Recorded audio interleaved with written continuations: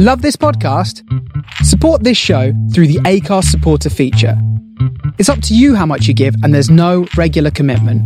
Just hit the link in the show description to support now. I'm Sandra, and I'm just the professional your small business was looking for. But you didn't hire me because you didn't use LinkedIn Jobs. LinkedIn has professionals you can't find anywhere else, including those who aren't actively looking for a new job, but might be open to the perfect role, like me. In a given month, over 70% of LinkedIn users don't visit other leading job sites. So if you're not looking on LinkedIn, you'll miss out on great candidates like Sandra. Start hiring professionals like a professional. Post your free job on linkedin.com/people today. Millions of people have lost weight with personalized plans from Noom. Like Evan, who can't stand salads and still lost 50 pounds. Salads generally for most people are the easy button, right? For me, that wasn't an option. I never really was a salad guy. That's just not who I am. But Noom worked for me. Get your personalized plan today at Noom.com. Real Noom user compensated to provide their story. In 4 weeks, the typical Noom user can expect to lose 1 to 2 pounds per week. Individual results may vary. People of Earth, attention. Calling Tau City, turn on your radio. I know we had some words last time, but that was so long ago. I got your message. It was a little harsh, you know. It's still a little hard for me to hear. Please take it slow. Welcome to Starship Sofa, part of the District of Wonders network, featuring tales to terrify and far-fetched fables. Everyone has a story in the District of Wonders. Come and find yours. I'm tuning in to your transmissions. I'm a moon and waiting to be found, and I'm building rockets. I'm pointing them to the moon. This is the Starship Sofa. Everybody, welcome, hello, and welcome to show 542. I am your host, Tony C. Smith. Hello, everyone. Hope everyone is fine and dandy. We have a have we got a story for you today? Before that, as you know, Patreon, we are now standing at 417. Yes, we up one notch there. Big thank you to Mary Douglas. Mary, what can I say? You are a star. Thank you so much indeed. So I've got no real gossip today. I've got to, if you wanted to kind of flick over to YouTube, we tried water irrigation with a drone, and it failed. But, you know, if you wanted to watch that, go over there and watch that. An easy way to water me garden flowers. Anyway, let's get into the main fiction. Like I say, it is The Language of Flowers by Ian Creasy. This story originally appeared in Analog May 2016. Ian Creasy lives in Yorkshire, England. He has published 70-odd stories in magazines and anthologies.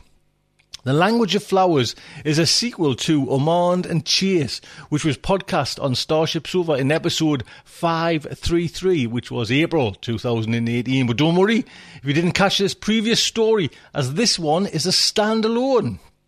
Now, this story as well is narrated by the good, the bad, and... Well, no, where am I going with that one, Matt? Matt Dovey is a tall and very English and most likely drinking a cup of tea right now. He has a scar on his arm that he can't remember getting. But a terrible darkness floods his mind when he considers it. He now lives in a quiet market town in rural England with his wife and 3 children. And despite being a writer, he still hasn't found the right words to properly express, I love reading this with mine, the delight and the joy he finds in this wonderful arrangement. So, the Starship Sofa is very proud to present The Language of Flowers by Ian Creasy. Jewelry isn't a gift you give just once. It's a way to remind your loved one of a beautiful moment every time they see it. Blue Nile can help you find the gift that says how you feel and says it beautifully, with expert guidance and a wide assortment of jewelry of the highest quality at the best price. Go to BlueNile.com and experience the convenience of shopping Blue Nile, the original online jeweler since 1999. That's BlueNile.com to find the perfect jewelry gift for any occasion. BlueNile.com. I'm Sandra, and I'm just the professional your small business was looking for. But you didn't hire me because you didn't use LinkedIn Jobs. LinkedIn has professionals you can't find anywhere else, including those who aren't actively looking for a new job, but might be open to the perfect role, like me. In a given month, over 70% of LinkedIn users don't visit other leading job sites. So if you're not looking on LinkedIn, you'll miss out on great candidates like Sandra. Start hiring professionals like a professional. Post your free job on linkedin.com/people today. Since 2013, Bombas has donated over 100 million socks, underwear, and T-shirts to those facing homelessness. If we counted those on air, this ad would last over 1,157 days. But if we counted the time it takes to make a donation possible, it would take just a few clicks. Because every time you make a purchase, Bombas donates an item to someone who needs it. Go to bombas.com/ACAST and use code ACAST for 20% off your first purchase. That's bombas.com/ACAST, code ACAST. Every morning I harvested the most luscious blooms from the gardens for display in the showroom.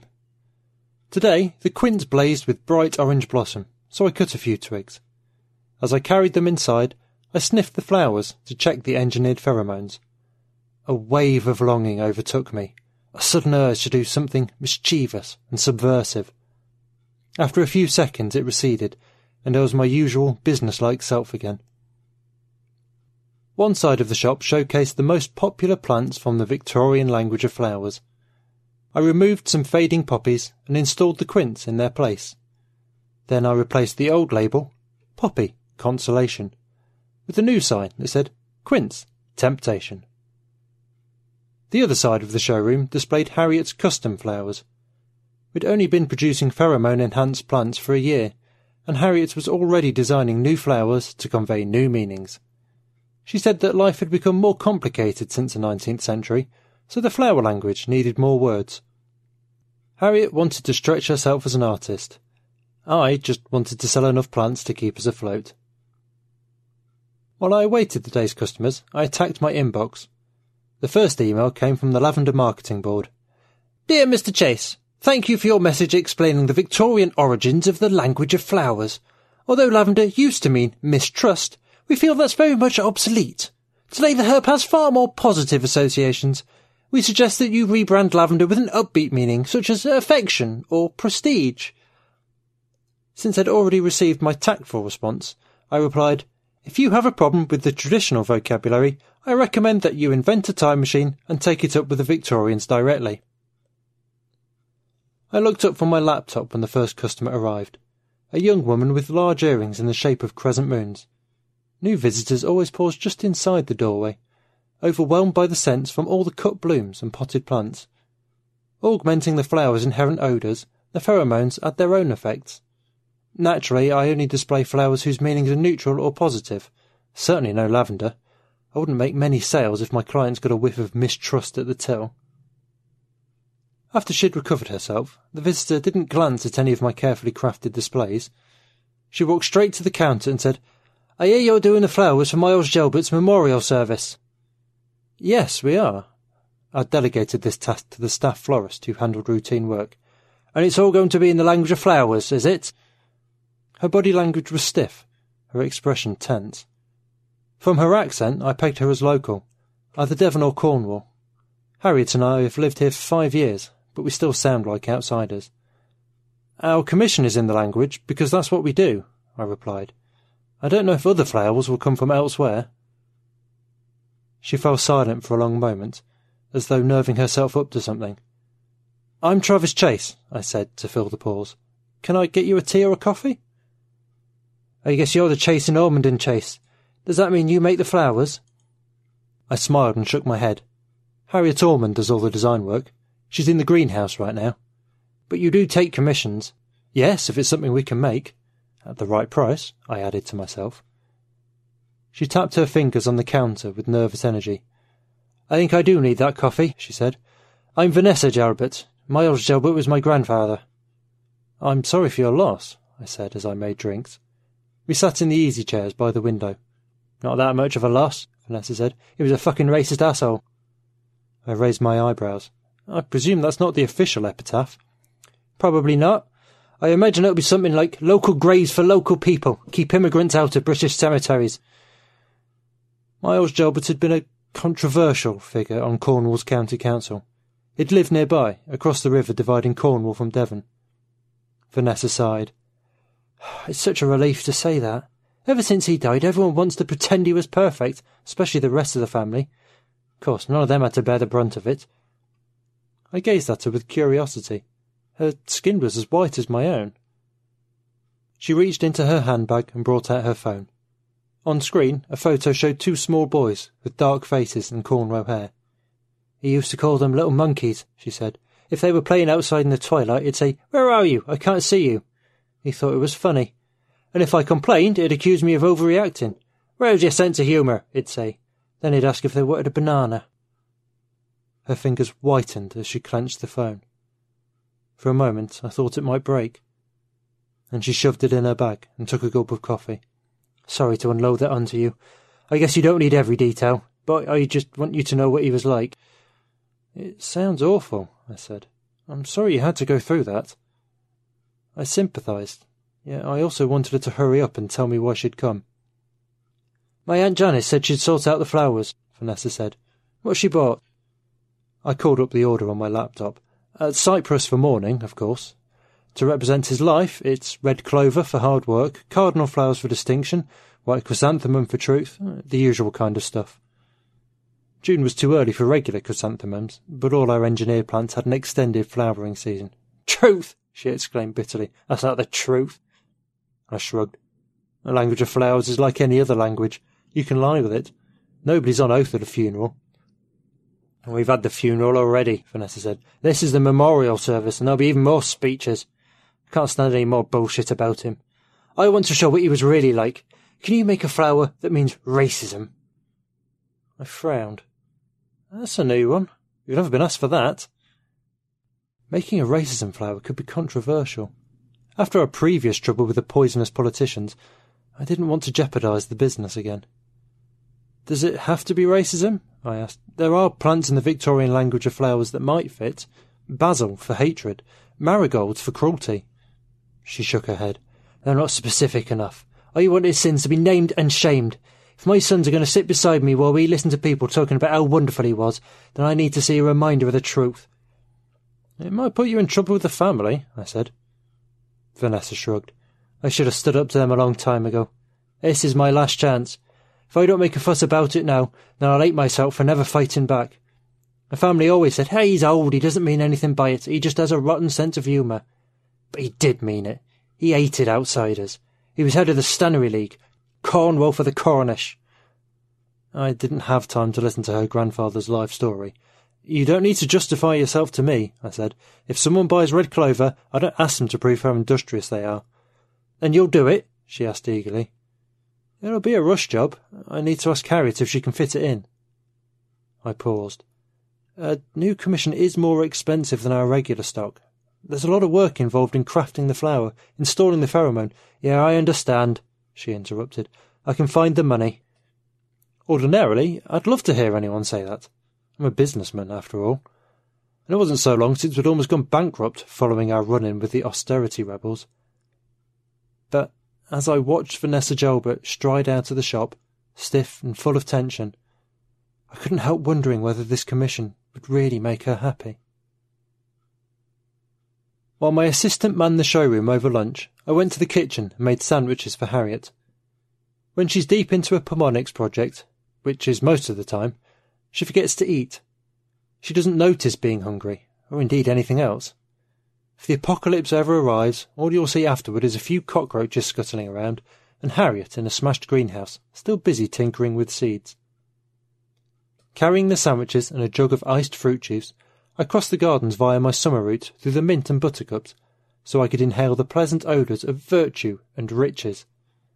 I avoided the quince, because I knew which temptation would afflict me. I'd be tempted to abandon this commission without telling Harriet.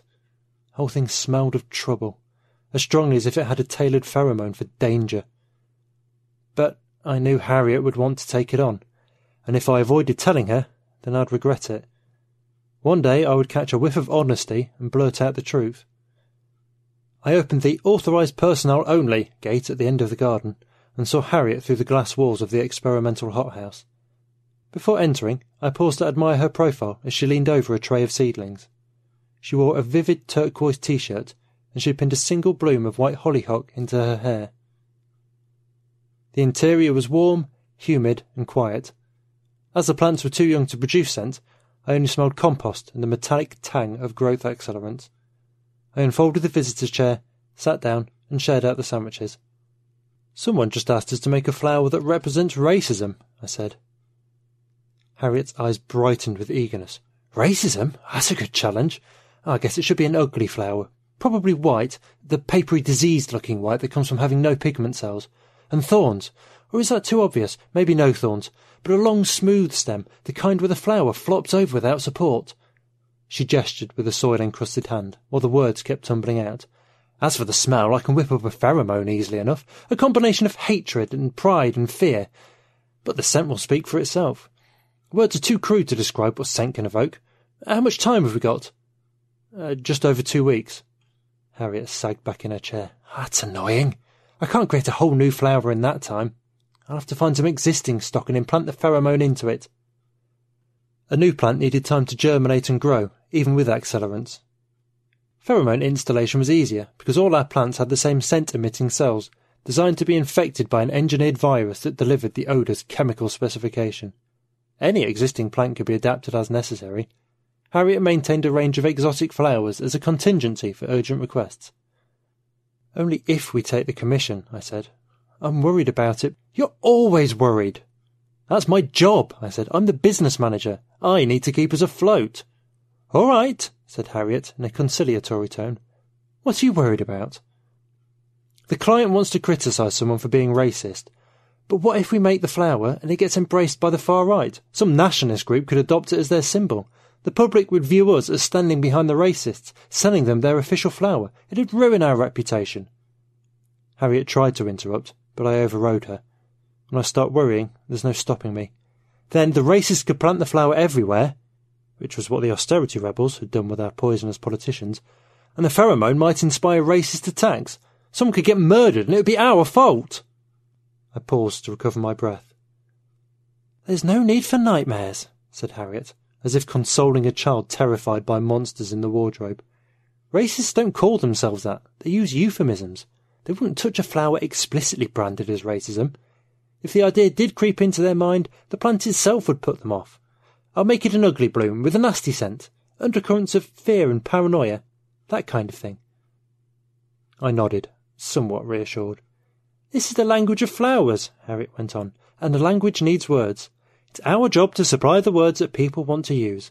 I'm glad this request has come along, because it proves that the flower language can say meaningful things, and it's not just a silly gimmick." From her tone, I could tell she was quoting someone who'd upset her. Perhaps another gallery had rejected her proposal for an exhibition. "I'm sick of not being taken seriously," Harriet said. "Just because I'm a woman and flowers are seen as feminine trivialities, people think it isn't real art. But this commission is perfect. Racism is serious, and that means we're serious. It's automatic credibility." Harriet worked through evenings and nights to create the flowers in time. On the day of the memorial service, Vanessa arrived to collect them, accompanied by her 2 boisterous sons. I kept a wary eye on the children in case they damaged the showroom displays. The bouquet under my desk was leaking a toxic cloud of fear and suspicion. I brought out the flowers, eager to be rid of them. "Well, those are ugly," Vanessa said. I'd tied the bunch with velvet ribbons, but that was the sole resemblance to a conventional bouquet. Harriet had adapted the flower from a relative of toothwort, a parasitic plant that completely lacked chlorophyll, and hence had a pale, diseased appearance. Vanessa raised the blooms to her nose for a sniff. She winced and her eyes watered. "That's exactly it," she exclaimed. "Are you sure you want to go through with this?" I asked. I knew Harriet would be annoyed if her flower went unseen, but Vanessa looked tense and angry, like someone on the brink of doing something rash before regretting it. "Absolutely." Vanessa shoved her credit card into the reader so hard that it almost broke the machine. "You could skip the memorial service instead," I suggested. She glanced at me, puzzled. "Don't you want to sell these?" I just want our customers to be happy, I said, whatever it takes. Vanessa grabbed the bouquet. Telling the truth is more important, she said, as she stalked away. I updated the Ormond and Chase website, adding a picture of the racism plant to the Language of Flowers page. Sadly, or perhaps fortunately, there was no way to upload the flower's unpleasant odour. When I clicked to view all, I saw a gratifyingly long list of plants. Harriet kept toiling away, creating new vocabulary. I used to joke with her, asking how she would represent concepts like anti-disestablishmentarianism. I stopped when I realised that she viewed the jokes as a challenge. She wanted to make flowers for every conceivable circumstance.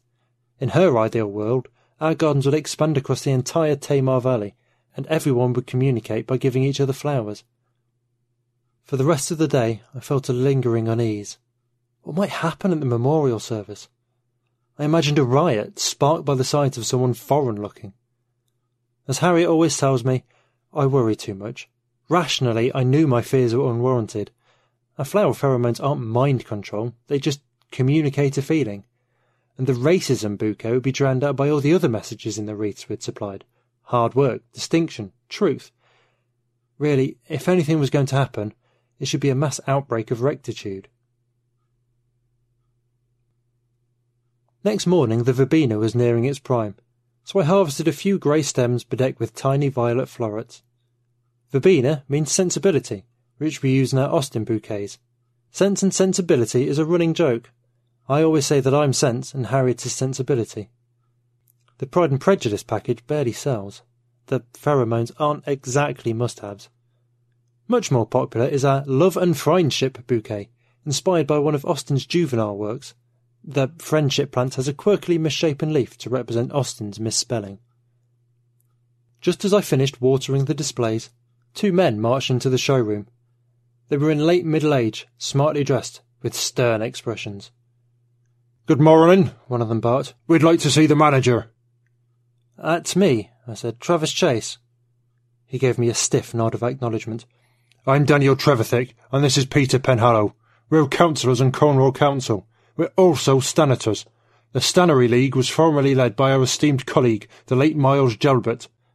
Sounded like a military briefing. "His memorial service was yesterday," Trevithick went on. "I understand you supplied the flowers."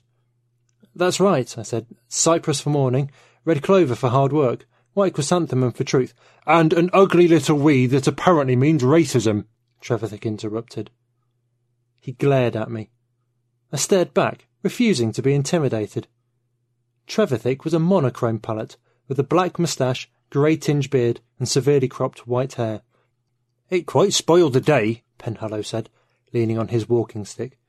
In other circumstances I would have invited the visitors to sit down, but I didn't like their attitude. "The flowers stood out for being so ugly. Everyone wondered what they were. Then someone found your website. We were all horrified. What a thing to say!" I imagined Vanessa Gelbert smiling amid the commotion.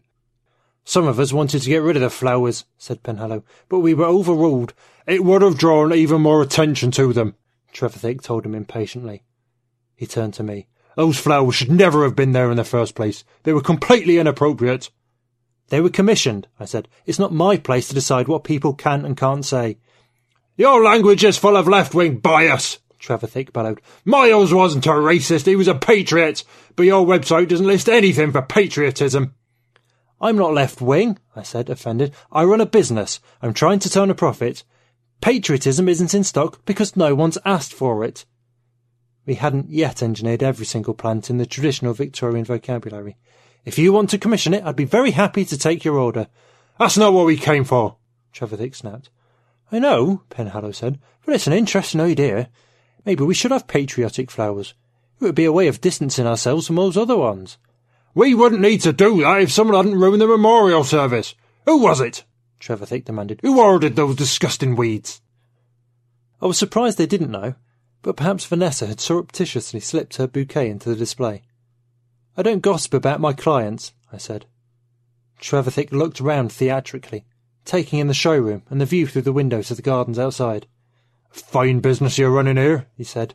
"As a councillor, I know a lot of legislation applies to premises like this. Are you sure everything's in order? Fire safety, waste disposal, biohazard containment. These gardens must need a lot of upkeep. Do you employ any illegal immigrants? What about your paperwork? Licenses, insurance, hygiene certificates? Maybe you're overdue for an inspection. I tried to keep up with regulations, but you can never be sure you've conquered all the red tape. Although the threat worried me, I didn't let it show. I don't know if you noticed, but you drove here across a rather large bridge. Your council is in Cornwall, which is the other side of the river. This is Devon.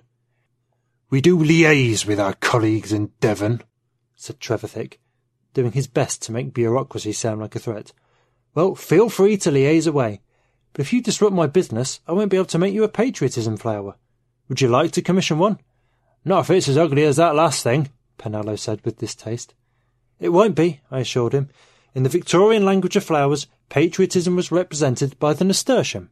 That's a nice traditional plant. And as no one's ordered it before, we can customise it for you. Harriet normally insisted on creative control, but this was an emergency modification. Would you like any particular colour? Oh, red, white and blue for the Union Jack, of course, said Penhallow. No, just red and white like the English flag, said Trevithick. The cross of St. George. Or maybe black and white, Penhallow said. The flag of Cornwall has a white cross on a black background, he told me, with the manner of a teacher addressing a dense schoolboy who deserved a clip round the ear. Perhaps we can finalise the colour later, I said. As for the pheromone in the flower, I guess the emotion is mostly pride. Maybe some nostalgia as well, for the way things used to be. Penhallow nodded. That sounds about right. I'll put it on the agenda for our next meeting.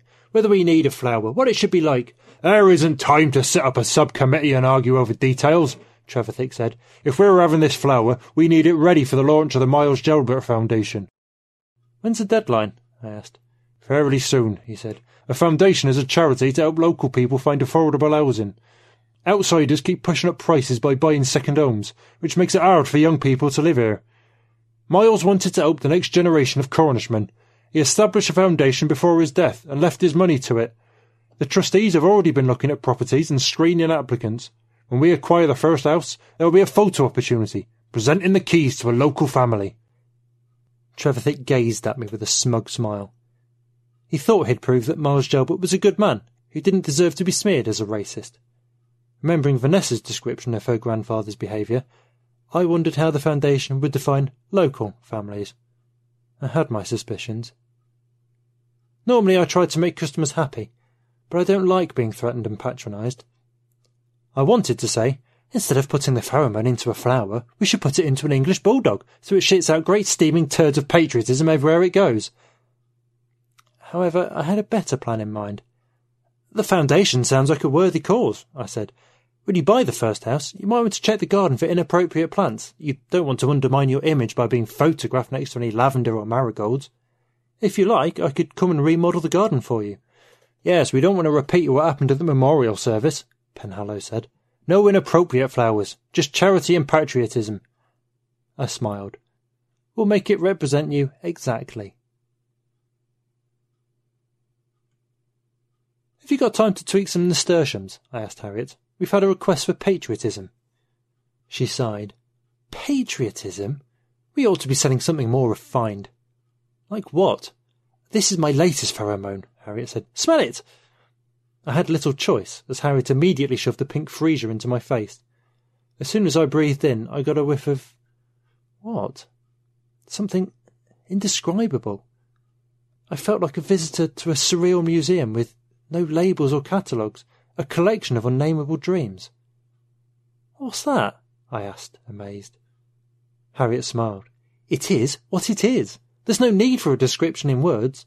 Smell is the most primal sense, reaching deep inside the brain. In the old days we needed words to communicate, because we couldn't make tailored sense. Now that we can, words are obsolete. Not long ago, I was annoyed at Harriet for wanting to move on from her old merchandise, the caricature plants we used to sell. Nowadays I felt she was too fixated upon her current creations. I wished I could wangle a gallery exhibition for the language of flowers, giving her the recognition she craved and implicit permission to move on. Harriet, I can't list a product on the website without using words to describe it. But never mind that. Right now our client wants patriotism. Ah, the sordid realities of commerce, Harriet said. I suppose I'll need to whip up a patriotic pheromone. It should evoke pride and nostalgia, and disagreement. I remembered Trevithick and Penhallow sounding at odds with each other. Patriotism only exists because the world is divided into nations. Think about football. You can't support your country without wanting the other team to lose. Yes, there's an element of discord, said Harriet. As for the flower, the obvious colour is red, the colour of blood. The launch of the Miles Gelbert Foundation took place at the hillside cottage overlooking the sea. I arrived long before everyone else and spent hours overhauling the garden to remove off-message plants, replacing them with Penhallow's requested symbols. Turnips are an unglamorous vegetable on the plate, but their attractive yellow blossoms represent charity. Alongside them, and outnumbering them, I installed patriotism in the form of Harriet's engineered nasturtiums, staked in neat rows like ranks of soldiers. Their flowers were blood-red trumpets. At lunchtime, the Stanitors began to arrive. Penhallow stood by the gate and watched me work. When I threw the unwanted plants onto the compost heap, he said, "That's a bit prejudiced, isn't it?" "What do you mean?" I asked. "Well, last night I met the chairman of the Lavender Marketing Board," he said. "They were not very happy with you. Why does lavender supposedly mean mistrust? And it's not just lavender." He pointed to the orange marigolds I'd discarded. "What's their problem?" "In the language of flowers, they're cruelty," I said. "You asked me to get rid of all the inappropriate plants." "But these meanings are arbitrary, aren't they? And flowers haven't done anything wrong. They're unfairly maligned, tarred with negative associations. That seems rather cruel." Penhallow paused. "One might even call it racist." I laughed. "Racism against plants? That's absurd." "Maybe so, maybe not. Racism is a toxic accusation, no matter how absurd. Mud will stick to anyone." His cheeks flushed with anger. "Miles was a good friend of mine, and his memorial service was ruined.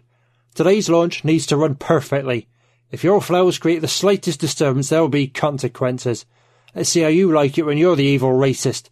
The Lavender Marketing Board are right behind me." "There's nothing here except what you asked for," I said, striving to remain calm. "Now, if you'll excuse me, I've been working all morning, so I need to go and freshen up." Before he could reply, I walked away.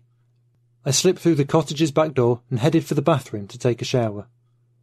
The refreshing sting of hot water soothed my tired muscles and washed away the garden grime. As I showered, I contemplated Penhallow's ultimatum. I understood his desire to commemorate his friend and whitewash Gelbert's reputation, but he'd taken the wrong tack. This was the second time the Stanitors had resorted to threat, and it wasn't growing on me. I resolved to continue with my scheme. Back in the garden, the sun was warm, almost stifling. No wind shook the plants. The nasturtium's honey-like scent lingered in the air, overpowering any hint of salt from the ocean below. The lawn had acquired a row of lightweight folding tables, ready for the buffet. I added a nasturtium at every place setting. I still had a few flowers left, and I wanted to use them all, so I popped back into the cottage to look for a vase. In the lounge, which badly needed new carpet and wallpaper, I bumped into Vanessa Gelbert. "Oh, hello," I said. "I just met Penhallow. I should warn you he's still angry about the memorial service." "Oh, they've guessed it was me," she said. "That's why I'm hiding in here for the time being. I'll come out when they begin the speeches." "You planning another protest?" I asked. "No, I already made my point. My grandfather is dead. I can't alter what he did, and neither can he. I always hoped that one day he might change, might realise how hurtful he was, maybe even apologise." Vanessa took a deep breath and sighed. "I was dreaming, I guess.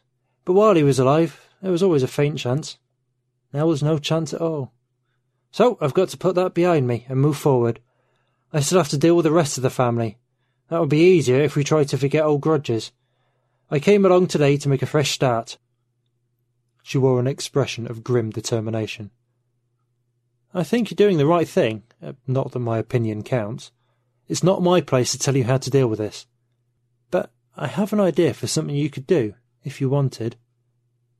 I paused until she gestured me to continue. "After their speeches, maybe you could step up and say a few words yourself. They'll expect you to denounce him, but you can rise above that, take the moral high ground. Be gracious, if you can bear it, and maybe they'll show who they really are." I wanted to reassure her that she would still see the Stanitors' noxious attitudes challenged, but I wasn't sure if my plan would work, so only hinted rather than promised.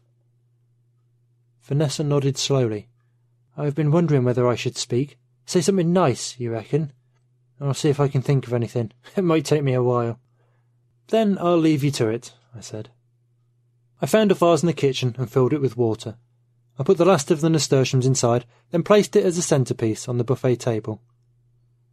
A clutch of people stood on the lawn. Gelbert's family and a few Stannery League bigwigs. I was pleased to meet a journalist from the local paper.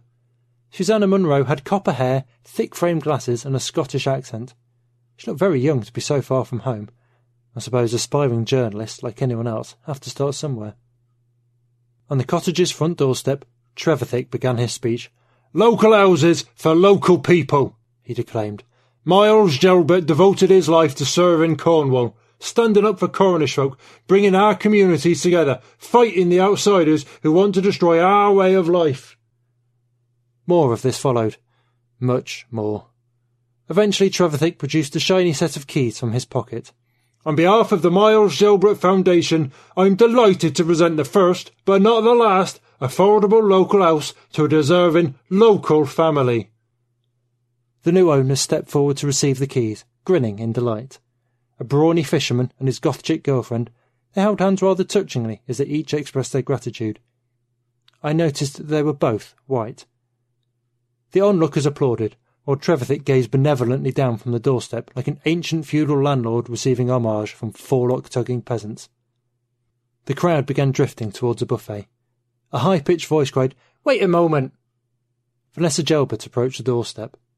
Trevithick glared at her, but stood aside. "I'm Miles Gelbert's granddaughter," she said, "and I just want to add a few words. I guess most of you came to the memorial service. You might have seen some strange flowers, which caused a lot of fuss. I was the one who ordered those flowers." "Shame on you!" someone shouted. Ignoring this, Vanessa continued. "I was upset at the way everyone kept talking about my grandfather, as though he was some kind of saint. I knew he wasn't, so I brought the flowers as a silent protest. But it was the wrong day to do that, and I want to apologise. Today we've all seen Miles Gelbert at his best. He cared about people, and he cared about Cornwall. Here are some new flowers, showing what the Stannery League stand for." She bent down and plucked a nasturtium from the nearest flower bed. Brandishing it like a sword, she said, "This is what my grandfather believed in. Patriotism." Applause broke out. Unlike Trevithick, she didn't stay to milk it. She immediately scurried away, avoiding everyone's gaze, and only stopped walking when she almost crashed into the garden fence. Throughout all this, I'd stood at the back of the crowd, out of everyone's way, since I was only the gardener. Vanessa ended up next to me. "That was brave," I said quietly. She shrugged. "I remembered you telling me that the language of flowers is like any other language. You can lie with it." Vanessa threw the nasturtium onto the compost heap, as though flinging away garbage. Although she didn't say it, I reckon she'd apologise to show that it was possible, and prove herself a better person than her grandfather. "Let's get a bite to eat," I said. We sat near the end of the table, tucking into crab sandwiches, followed by scones with Cornish clotted cream. At each place setting, a blood-red nasturtium contrasted vividly with the white tablecloth. A few of the Stannitors had pinned nasturtiums into their blazers, which they wore despite the heat. The scent of the flowers mingled with the smell of the food. All the patriotism plants throughout the garden, in flower beds, vases and buttonholes, were slowly wafting their pheromones into people's noses. Bottles of wine and Pimm's kept arriving. I accepted a glass of Pimm's and lemonade, accessorised with strawberries and a sprig of mint. Strawberries mean perfect excellence, and mint means virtue, but I was hoping to see the opposite. I waited for a pause in conversation and addressed the table. "Do you reckon we'll ever see an independent Cornwall?" "Not in my lifetime," Penhallow said. "Still, we keep the customs alive, keep the language alive." "Those of us who can be bothered to learn the language," said another Stanitor. He drained his Pimm's, slammed the glass on the table, and exclaimed, "Jägerstar!" "Bless you," someone else said with a mischievous tone. "The language is a side issue," said Trevithick. "Even independence is a side issue. What matters is self-determination, controlling our own lives. The label is irrelevant. We just need to resist the meddling outsiders, wherever they come from." He shot piercing glances at his fellow diners, as though one of us might be a foreign spy. Hearing this discussion, the journalist dragged her chair closer. "Which outsiders are you thinking of?" she asked. "Europe," he said with disgust. "Fishing quotas and God knows what else. Even after Brexit, we still haven't freed ourselves from all their barmy regulations. You were keen enough on regulations when you wanted to threaten my business with an inspection, I said. Trevithick scowled at me and refilled his wineglass. Penhallow said, an independent Cornwall could rejoin the EU and get a better deal. A murmur of assent rippled round the table. Europe does a lot of good in supporting minority languages, said the Cornish enthusiast. Fuck the minority languages, Trevithick said. A hush descended. What did you say? demanded Penhallow. Trevithick stood up. I said forget about Cornish. His chair toppled backward onto the grass. And forget independence as well, at least for now. Let's be practical about what we can achieve. We're a part of England. If we strengthen England, then we strengthen Cornwall. Bullshit, Penhallow said. Still, it's no more than I expect from an incomer. Your lot are interlopers, but the Penhallows have been Cornish since time immemorial. He struggled out of his chair, cursing his arthritic knees, but eventually managed to face off against Trevithick.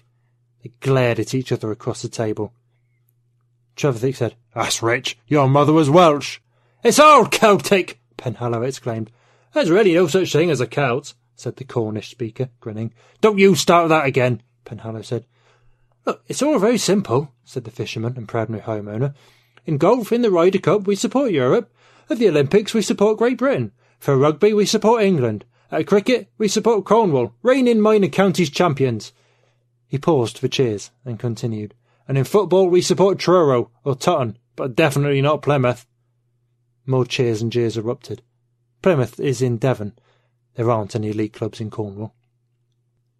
Penhallow shuffled round the table until he stood directly in front of Trevithick. Jabbing his walking stick, he demanded, Who do you support? At football, England, Trevithick said. It's not as if Cornwall could ever qualify for the World Cup. It'd be thrashed 8-0 by San Marino. Oh, I think we're capable of giving San Marino a game, said Penhallow. Maybe we could even take on Luxembourg or Liechtenstein. What do you reckon, lads? He glanced over his shoulder for support and waved his stick as though whipping up a crowd. Stop poking that stick at me! Trevithick grabbed the walking stick and yanked it out of Penhallow's grasp. Give it back, you traitor! Penhallow barged forward, shoving Trevithick. A scuffle developed. The other Stanitors waded in. I glanced towards Susanna Munro. The journalist watched intently, her head motionless so that her glasses could record the scene. She didn't take her gaze off the melee until it fizzled out with cries of, "Oh, mind my hip, I've just had that replaced!" Susanna grinned with the glee of a journalist discovering a spicier story than the anodyne charity event she'd expected. She reached for a nasturtium from the centrepiece vase and sniffed it. "Powerful stuff," she commented. "Patriotism sends people to war. A scent needs to be powerful to evoke that," I said.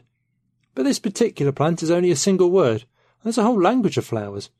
I have a floristry business just across the Tamar. Is that in your beat?" "As if there's a story," Susanna said. "I'm sure there is. I'd be happy to show you around the gardens. I'll see what we have for journalists.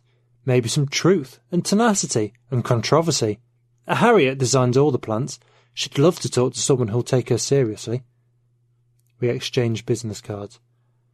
"I don't think anyone will take the Stannery League seriously when all this gets out," Vanessa said, smiling. "I'm glad I came." She pointed to the flowers and winked at me. A complicit glance flashed between us. "It's certainly been, shall we say," I dropped my voice to a whisper, "a banana skin for them." I was glad she'd had the sense not to be too specific out loud, in case the Stanitors overheard us. They couldn't prove sabotage. I'd supplied exactly what they claimed to represent, and they'd showed how they lived up to it. They were responsible for their own behaviour, but if Penhallow subsequently blamed me and started a smear campaign accusing us of racism against lavender and marigolds, then I'd fight back. I'd point out that I hadn't created the traditional meanings. They came from the Victorian era. Of course, the Victorians were notorious racists. We'd need to acknowledge that. Maybe we could preempt the issue by raising it ourselves. Harriet had been trying to set up a gallery exhibition of her work, but snooty curators had dismissed her art as mere gimmickry. If we link the language of flowers to the Victorian mindset of racism and sexism, that should provide enough intellectual credibility for a gallery show. Harriet would be delighted. And so would I. Every exhibition needs a gift shop. If all else failed, we could abandon the whole product line and create something new. We'd done it before, we could do it again. Meanwhile, the Stanitors, remembering that a journalist was present, had smoothed over their little spat, or pretended to. Now they all stood in a circle, raising their glasses in a toast. Cornwall! Cornwall! They looked like they were finally happy. I got up and nodded to Vanessa and Susanna. Goodbye, ladies. It's been a pleasure. I must say, I'll be glad to get back to Devon. And there you go. Big thank you to Ian. Ian, what can I say? Honestly, man, thank you so much. I was going to say just keep on. You do. You churn them out there, lad. Thank you so much. And Matt, it is an honour to have you on the show. Honestly, it is a pure honour. Thank you so much indeed, gentlemen. So that is 5, 4, 2, tucked up and put to bed. Hope you enjoy. Did you hear that? Oh, very unprofessional. Look after yourselves, and until next week, just like to say, good night from me. This presentation has been brought to you by the District of Wonders Network, dedicated to podcasting the finest genre fiction. You can learn more about the District of Wonders and their many literary productions at their website, www.districtofwonders.com. Thank you for listening.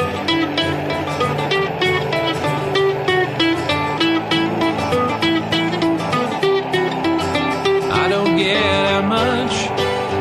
I've barely left the ground. I'm tuning into your transmissions. I'm marooned and waiting to be found. And I'm building rockets and pointing them to the moon. But the work is going slowly. It won't get to you anytime soon. Can you reach me? Is my signal getting through? Turn on your radio. I want to talk to you.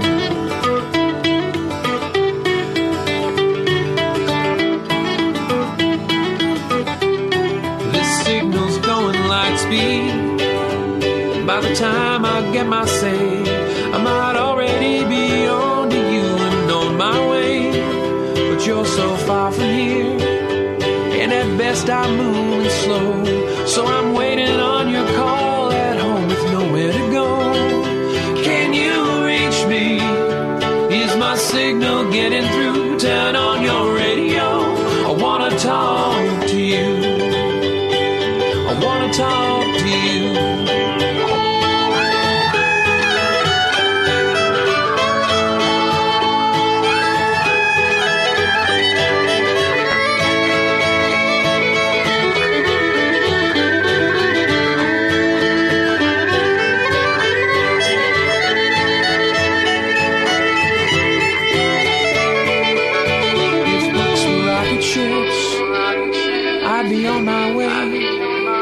If I could cast myself on a radio wave, I might get to you someday. If books were rocket ships, I'd need only the will to fly. I'm still building word by word, and I'll get out there by and by. I'll get out there by and by. I'll get out there. I'll get out there by and by. I'll get out there by and by. I'll get out there by and by. I'll get out there by and by. I'll get out there by and by.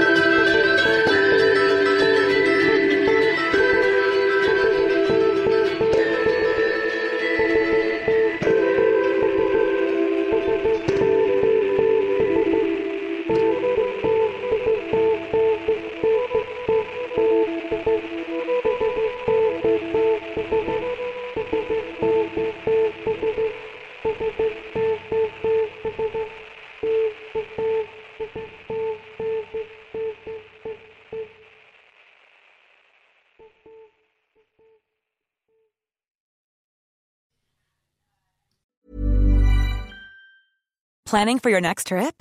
Elevate your travel style with Quince. Quince has all the jet-setting essentials you'll want for your next getaway, like European linen, premium luggage options, buttery soft Italian leather bags, and so much more. And is all priced at 50 to 80% less than similar brands. Plus, Quince only works with factories that use safe and ethical manufacturing practices. Pack your bags with high-quality essentials you'll be wearing for vacations to come with Quince. Go to quince.com/pack for free shipping and 365-day returns.